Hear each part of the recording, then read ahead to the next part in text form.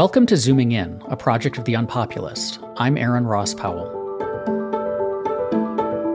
Today we have our Editors Roundtable, where I'm joined by Shikha Dalmia and Akiva Malamet to discuss the Supreme Court's recent Students for Fair Admissions v. Harvard decision, which invalidated university affirmative action programs. Shikha, do you want to start us off by maybe talking a little about the legal history that got us to this point? Sure, Aaron.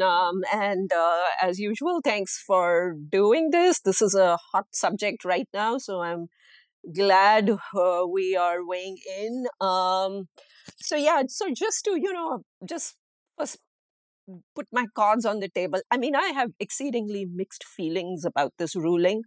On one hand, I think the outcome over here, which is essentially outlawing affirmative action, some kind of racial preferences for, minorities, is going to make the system more unfair than it's currently been, not more fair, as a lot of the boosters of this case or this ruling are suggesting. On the other hand, the whole admissions process is a complete mess. I mean, and it's a complete racket, in fact. And the reason are the admission standards, the way they have, or admissions practices, the way they have developed, is all in response to kind of like the legal jurisprudence that has evolved on the subject since like 1978, I think, when the Supreme Court issued its Baki ruling. And in the Baki case, which is a famous case, Justice Powell at that time said that, universities can use race as one factor, as a plus factor, but not as a decisive consideration in order to, admit a minority student. So in other words, there was a widespread understanding then that, a purely, like a totally a merit-based standard with no accommodation for anything else would lead to fair results. On the other hand, the Constitution bans outright, racial preferences on the basis of your skin color. I mean, that is a constitutional no-no. The 14th Amendment bans it. The Civil Rights Act bans, preferences due to race.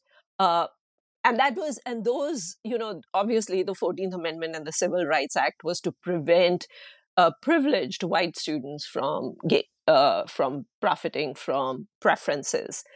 But the standard was that no skin color ought to be used. And so, but this little accommodation was allowed by the Baki standard.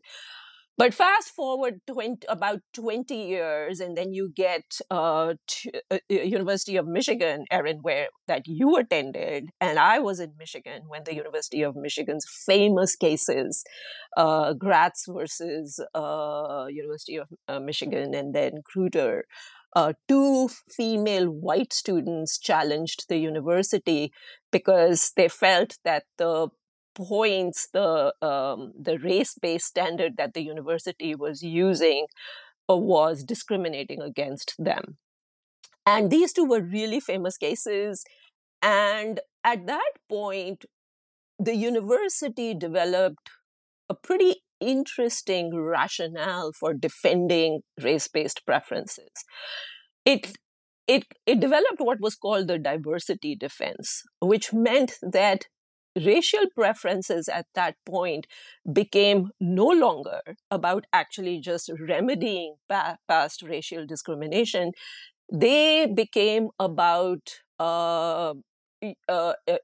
improving the educational experience of all students, including white students. So the idea was that if you have more minority students and, Blacks and Hispanics with diverse backgrounds of disadvantage, it actually opens up richer kind of conversations and makes white students aware of certain things that, they may not be aware of, and vice versa. And the reason this standard was developed was because this is the only one that could overcome sort of the constitutional barriers to using race-based preferences. There is a separate standard which says that governments and I should remind listeners that University of Michigan was a public university, and that government entities can use racial considerations when they have a compelling state interest and they made strict scrutiny. That means that the racial considerations are central to the mission of what the entity is trying to accomplish, and there is no other way to accomplish that mission. And so the University of Michigan developed this diversity standard, which turned out to be like a really bad standard.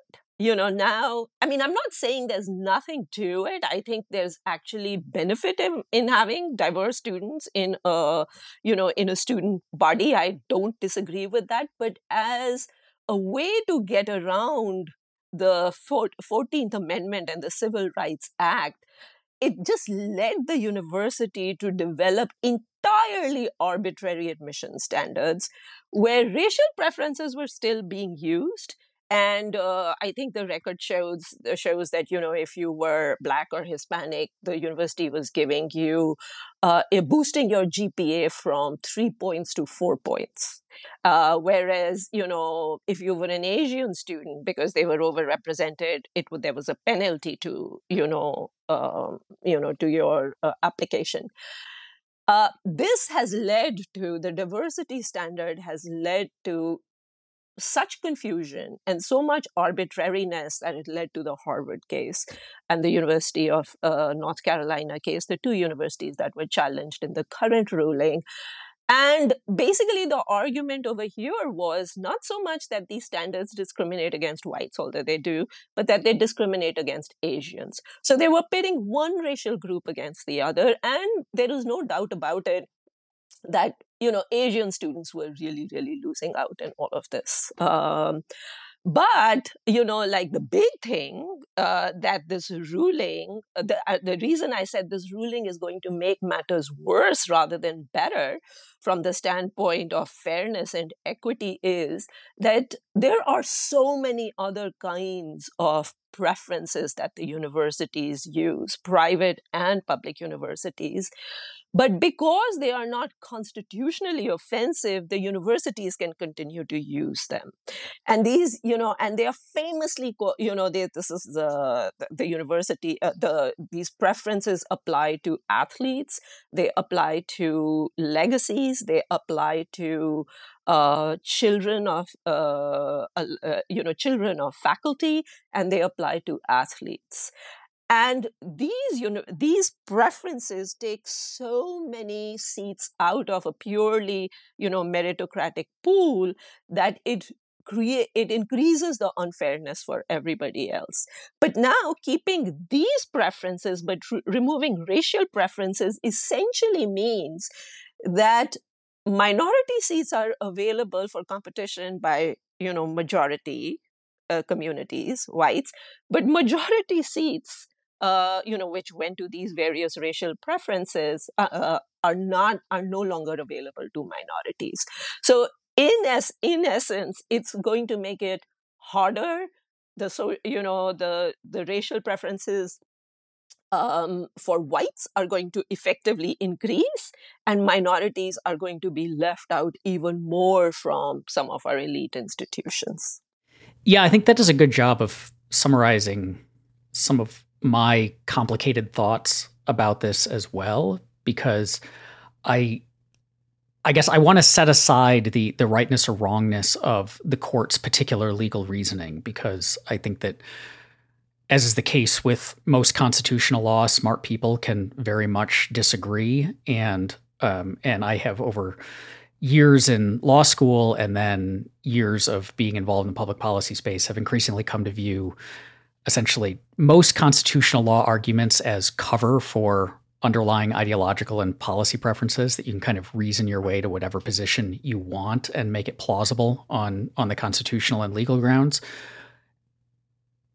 That said, yes, what's been fascinating to me to watch, and often troubling, is how much the focus is on getting rid of racial discrimination. I think that claim that Roberts had made in prior decision, a prior affirmative action decision, that if you want to stop discriminating on the basis, if you want to stop discrimination on the basis of race, you need to stop discriminating on the basis of race. And affirmative action was simply that, is a really common view that has like a surface level plausibility to it. We don't want the government to treat people differently because of the color of their skin, and we don't like it when private actors treat people differently because of immutable characteristics. I mean, the uproar about the other big decision on the wedding site for a gay couple speaks to that. Like, we don't want, in this case, a web designer to be,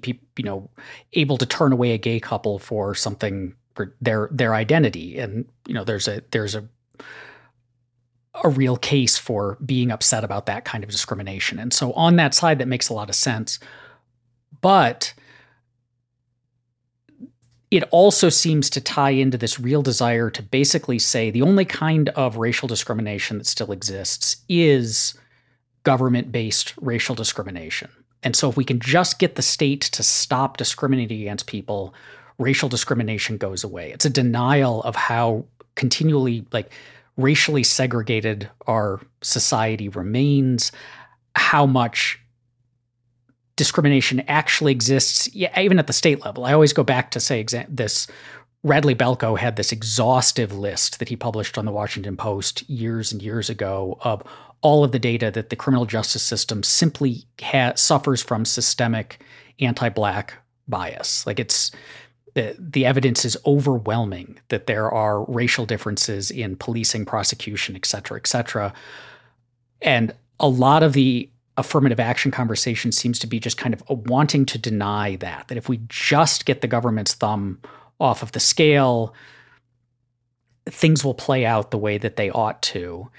And so the ignoring of everything that you just brought up, Shika, of legacy admissions, athlete admissions, all of these things that, particularly legacy admissions, which at the elite universities count for an extraordinary portion of incoming students, really does serve to give white students an advantage because white families are more likely to be legacy families than minority families. And the kind of ignoring of that says, I don't really care about this particular kind of discrimination. I only really care about this other kind of discrimination. And it just seems to be emblematic of particularly conservative and the right's view that America has moved on from racism. It's not something that we need to worry about. It's moved on from racial discrimination. It's moved on from racial inequality. And all that's left to fix the remaining problems of race and mistreatment is to get rid of affirmative action. That's what matters. And that seems to be, again, the legal reasoning might be correct, but the laser focus on this particular kind of discrimination, inequality, unequal treatment at the expense of all the others, I think speaks to more of just like an attitude about the place of race in America, and one that seems to be detached from like the actual reality on the ground of America's ongoing racial problems.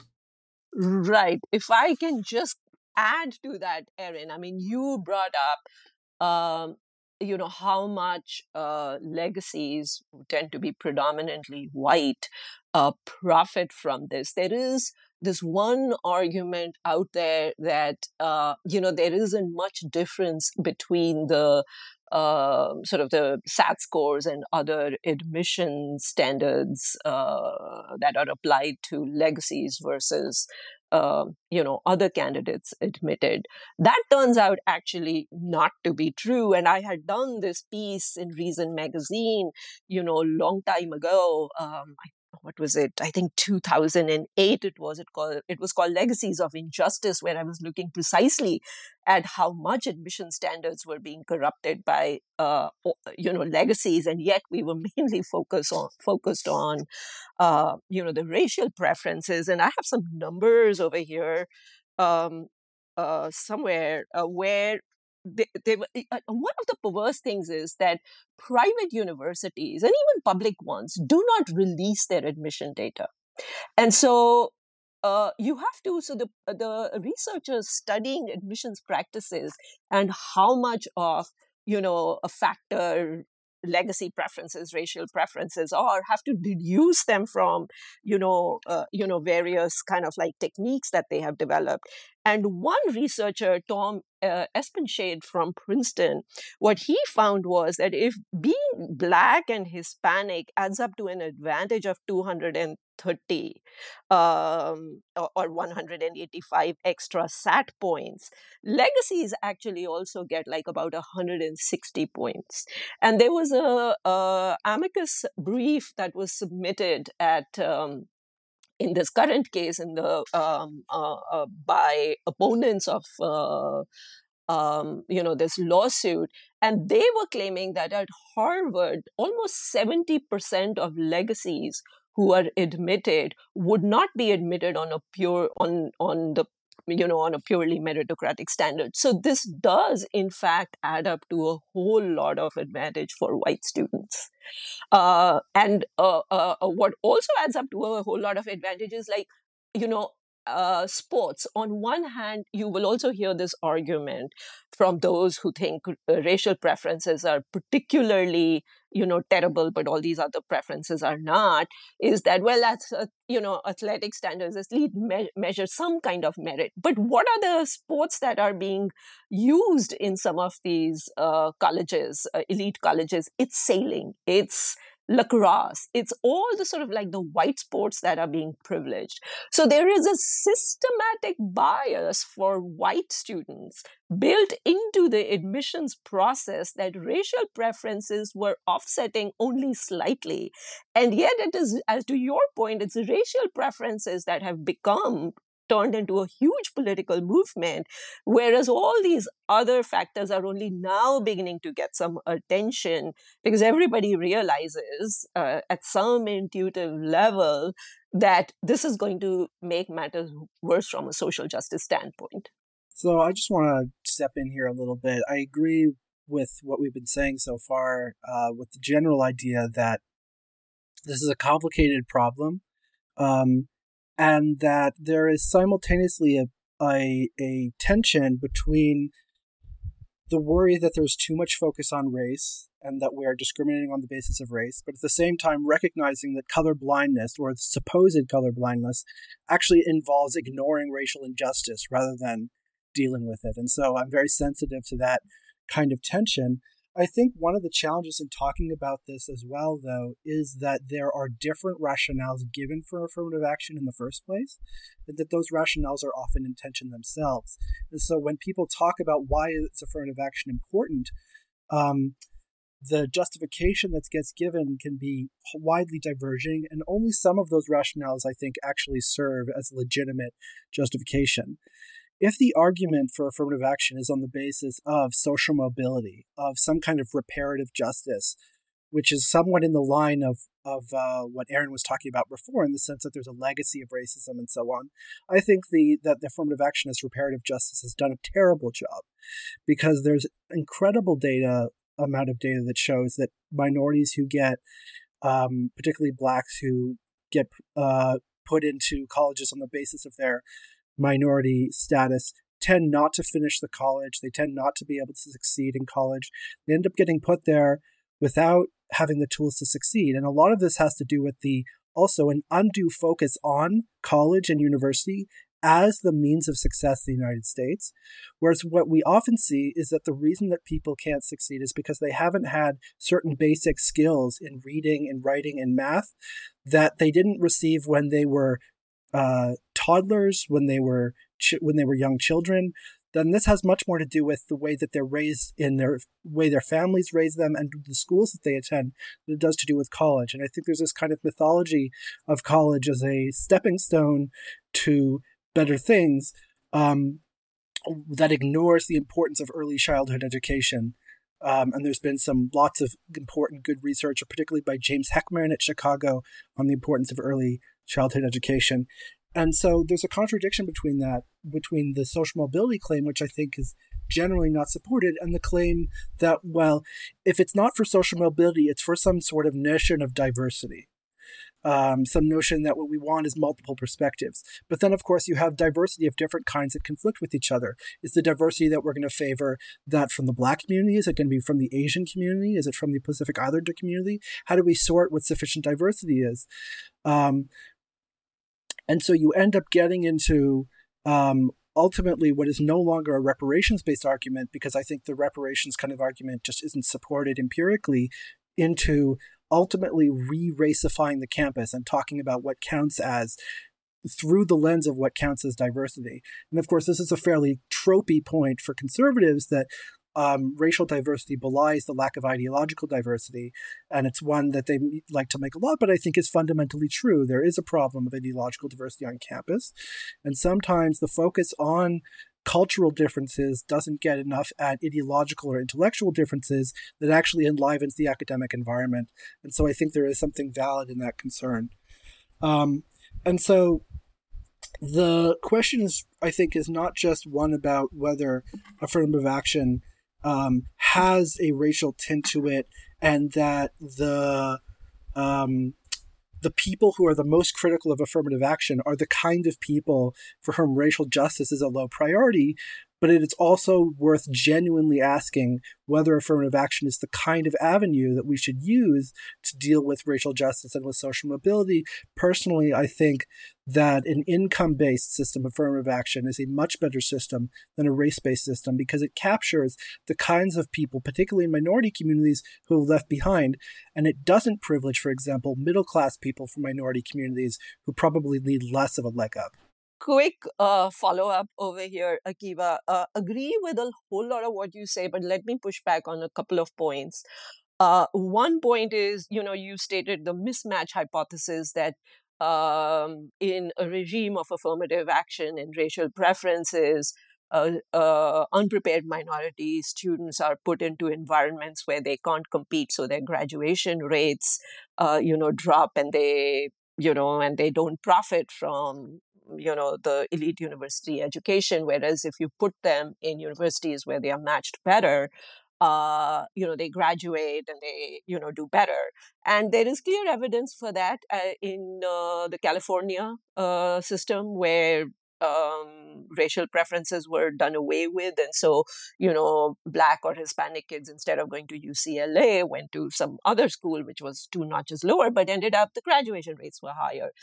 But there is also a great deal of research on the other side on the role modeling effect of some of this, of affirmative action, which is that it really does make a difference, even if it is, as you pointed out, the somewhat, the better of minority kids that are profiting from this regime of preferences.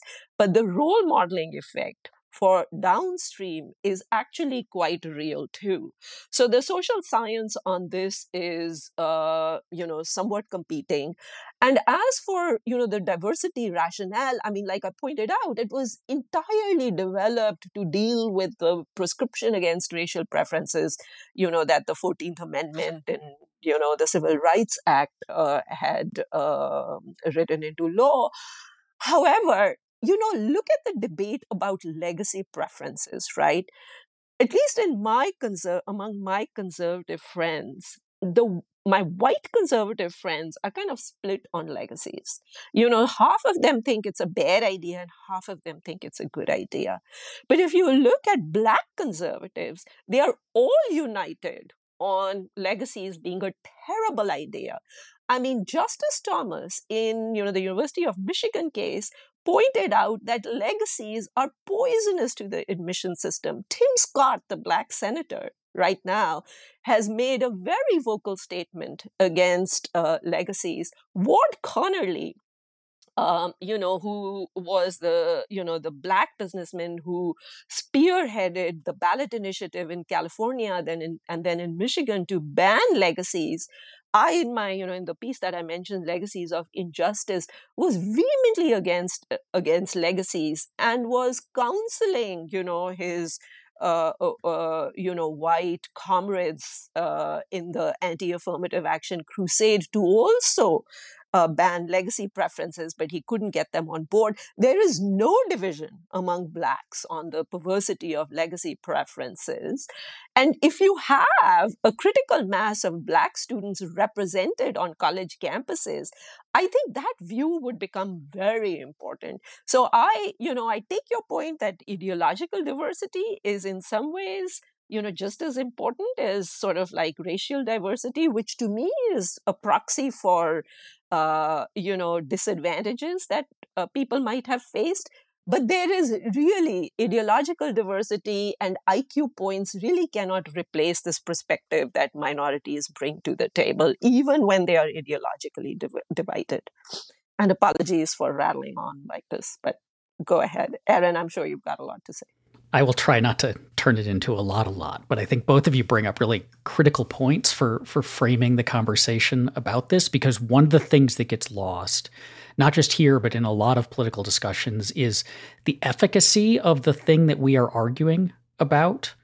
Like whether this particular policy, this particular program, this particular set of laws, whether it works, often gets lost in conversations that have more to do with this policy or program is a symbol of a set of values, right? And so if you oppose racial discrimination, if you think systemic racism is real, if you are the kind of person who sees yourself as an ally, then you are in favor of affirmative action programs, whether they work or not, right? Like, and not in the sense that like you don't care, but in the sense that you don't bother to look into their effectiveness and whether other things would work or not.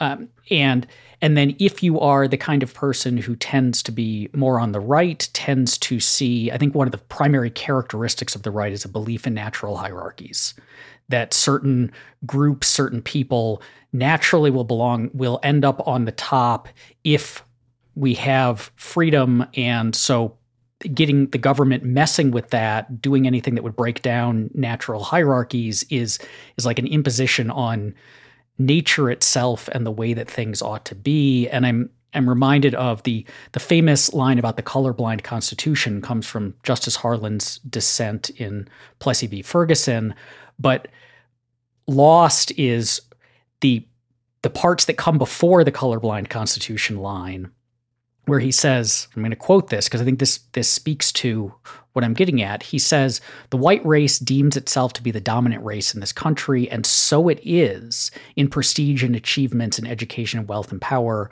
So I doubt not it will continue to be for all time if it remains true to its great heritage and holds fast to the principles of constitutional liberty. But in the view of the Constitution, there can't be," and then he goes on to say, "there can't be a superior. The Constitution doesn't allow us to discriminate." So his whole thing is in a regime of freedom and where the law treats everyone equally, the white race will naturally be on top because they are the superior race in terms of their culture and abilities and achievements and so on. Like, I think that attitude is motivating a lot of this too. And so those are the people who are like, it doesn't really matter whether affirmative action works or not. What matters is that it's symbolic of the government interfering in what they take to be either consciously or unconsciously a natural hierarchy of the races or cultures, ethnicities, and so on. And that what that means is that people in the middle get kind of trapped, or people who are subject to these policies can get trapped, right? So there may be better ways to help people who have been the victims of past discrimination, historical discrimination, are not as well off as they might be right now. Because of that, there might be better ways to help them than these affirmative action programs at elite colleges, or it might turn out that these affirmative action programs at elite colleges don't have the discrimination against white people effect to the extent that conservatives say. But like that conversation just gets lost in terms of big policies become symbolic of cultural, social values, and then the arguments about whether we should have them or not, whether they're legal or not, whether they're constitutional or not, aren't really about those issues, but are instead about which set of cultural values or perspectives ought to win out, or which set of cultural values or perspectives are the ones that you want to signal your alliance with. largely agree with that, Erin. Couple of points of pushback, though, right? I think your basic distinction about if you like affirmative action, you don't care about its practical effect, and if you don't like affirmative action, you care a great deal about its practical effect and whether it's working or not. That's absolutely true. On the other hand, I think Harlan's comment about in a free and equitable society, the white race will automatically rise to the top. That was a conjecture on his part, but the principle he was affirming was of color blindness in laws. And principles, I do think, have a limiting effect, right? Like, whatever his heuristic as to what would happen after you have colorblind policies, he was adhering to a moral principle of color blindness. And in this case, that has actually not worked out badly, in the sense that, who is, which race, I mean, I hate these racial categorizations and, all of that. But which race has been hurt and is rising to the and would rise to the top even more within a colorblind, criteria? It would be Asian Americans, right? I mean that, and so the whites who have actually joined forces with Asian Americans, not just because they are losing out, but because this other race is losing out. So in that sense, they are trying to uphold the principle. I mean, there are well-meaning people who really do believe in color blindness, regardless of whether the hierarchies and the the schemes of domination that they might have had in mind have materialized or or not. So I think that's kind of like an important point. But the other point, I mean, you both have hinted on it, is what is fascinating is what in a political conversation, what gains traction and what doesn't gain traction. As I think either Akiva or you, Erin, mentioned, Radley Balco had this long list of racially discriminatory policies that were not getting any political traction, that were much worse from the standpoint of equity and justice. But which one got political traction was racial preferences in these few elite universities are terrible, and they are the moral issue of our day, which shows you just how much dominant interests and the privileged actually shapes our polity and our conversation. And I think that's really an important point to keep in all of this.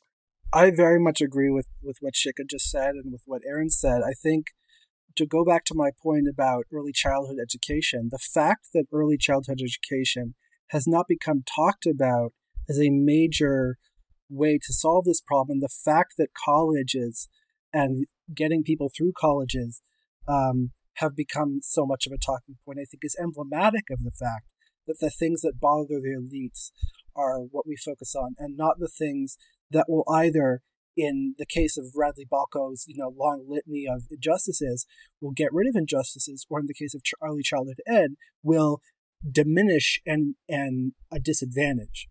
And what really bothers me especially about this is the degree to which what we focus on, and the degree to which we think policy, not just the policies that we focus on, but the degree to which we think a policy is good or bad, is contingent on whether we think it has a certain kind of ideological tint,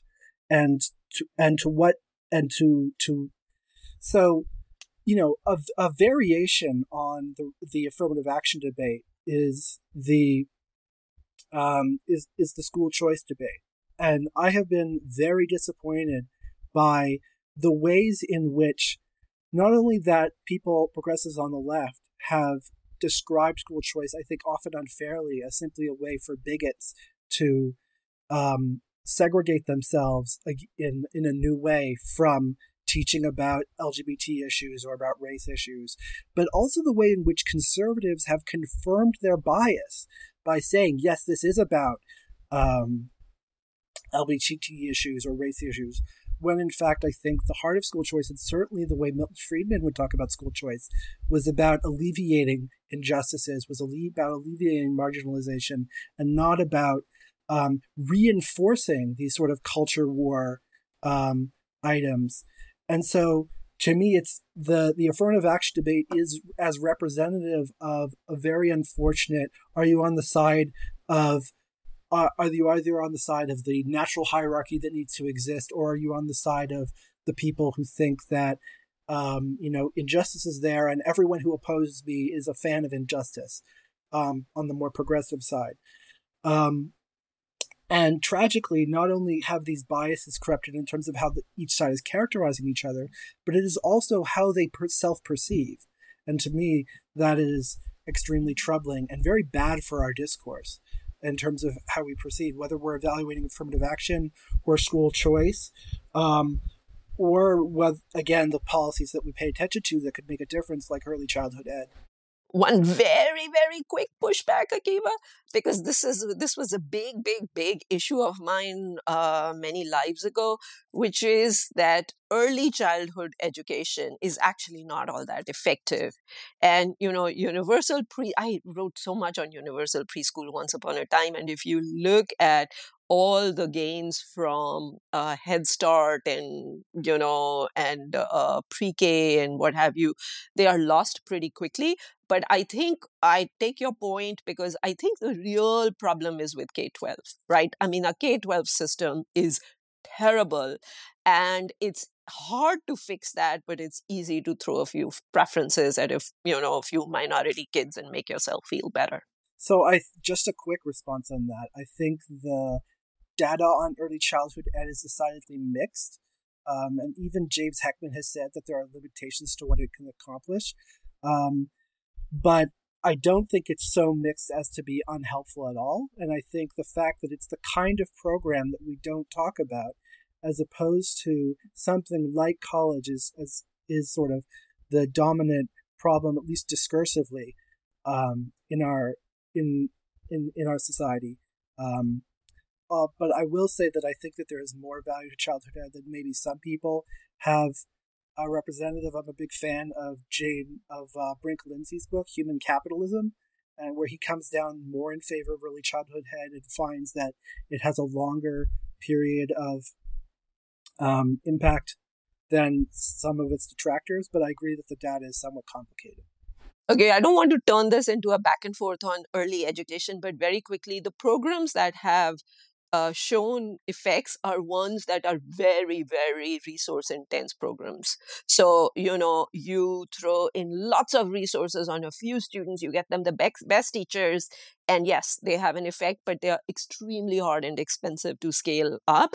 Very quick story. Lisa Snell, who was my colleague at Reason and an education expert, she and I had co-authored a piece on universal preschool and its lack of efficacy in the Wall Street Journal, where we had actually quoted Heckman on our side.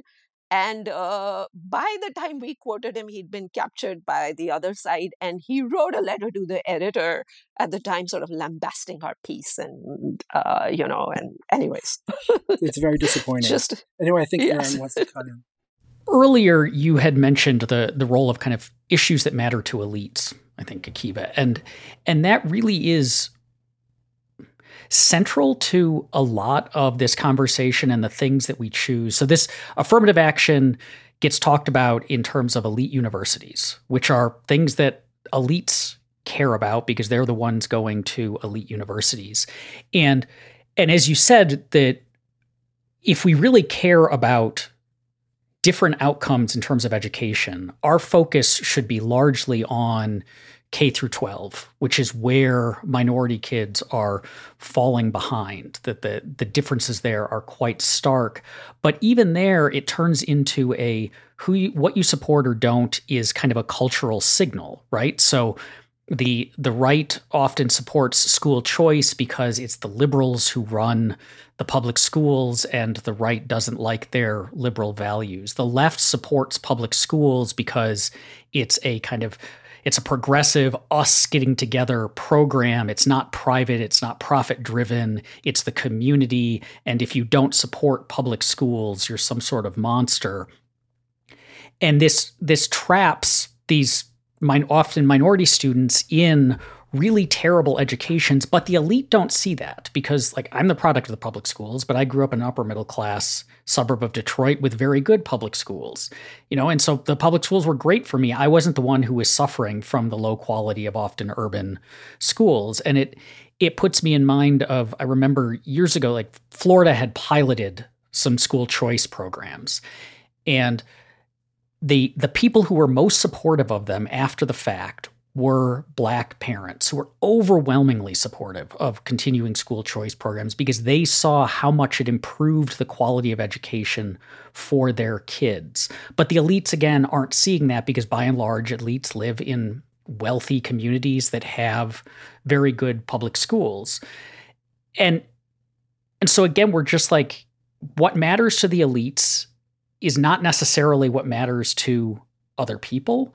And the elite's conception of where the problems are or what the solutions are often quite detached from the on-the-ground problems and solutions. And so it feels like the people who are most hurt by these various programs or stand the most to benefit from these various programs are basically lost in the argument between elites about cultural values. One very, very quick addition to your point, since you and I are both from Michigan, Erin.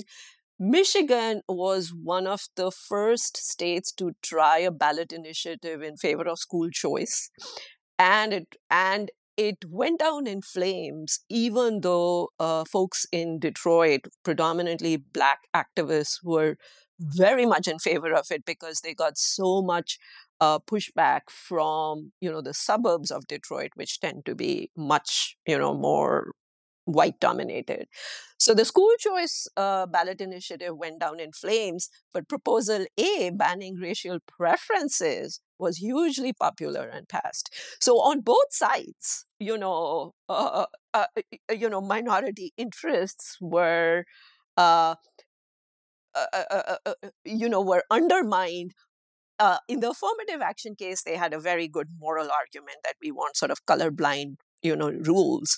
For voting against school choice, there was no moral argument whatsoever, right? It was something that Black families supported. It was just that, rich whites didn't want and not just whites, I mean, other rich people too, minorities too, didn't want their property values and their schools taken over, in any way despoiled. So you get sort of like a double whammy. They use moral arguments when it serves their purpose and practical or prudential arguments when it doesn't serve their purpose. Thank you for listening to Zooming In at The UnPopulist. If you enjoy this show, please take a moment to review us in Apple Podcasts. And also check out Reimagining Liberty, our sister podcast, The UnPopulist, where I explore the emancipatory and cosmopolitan case for radical social, political, and economic freedom. Zooming In is produced by Landry Ayers and is a project of The UnPopulist.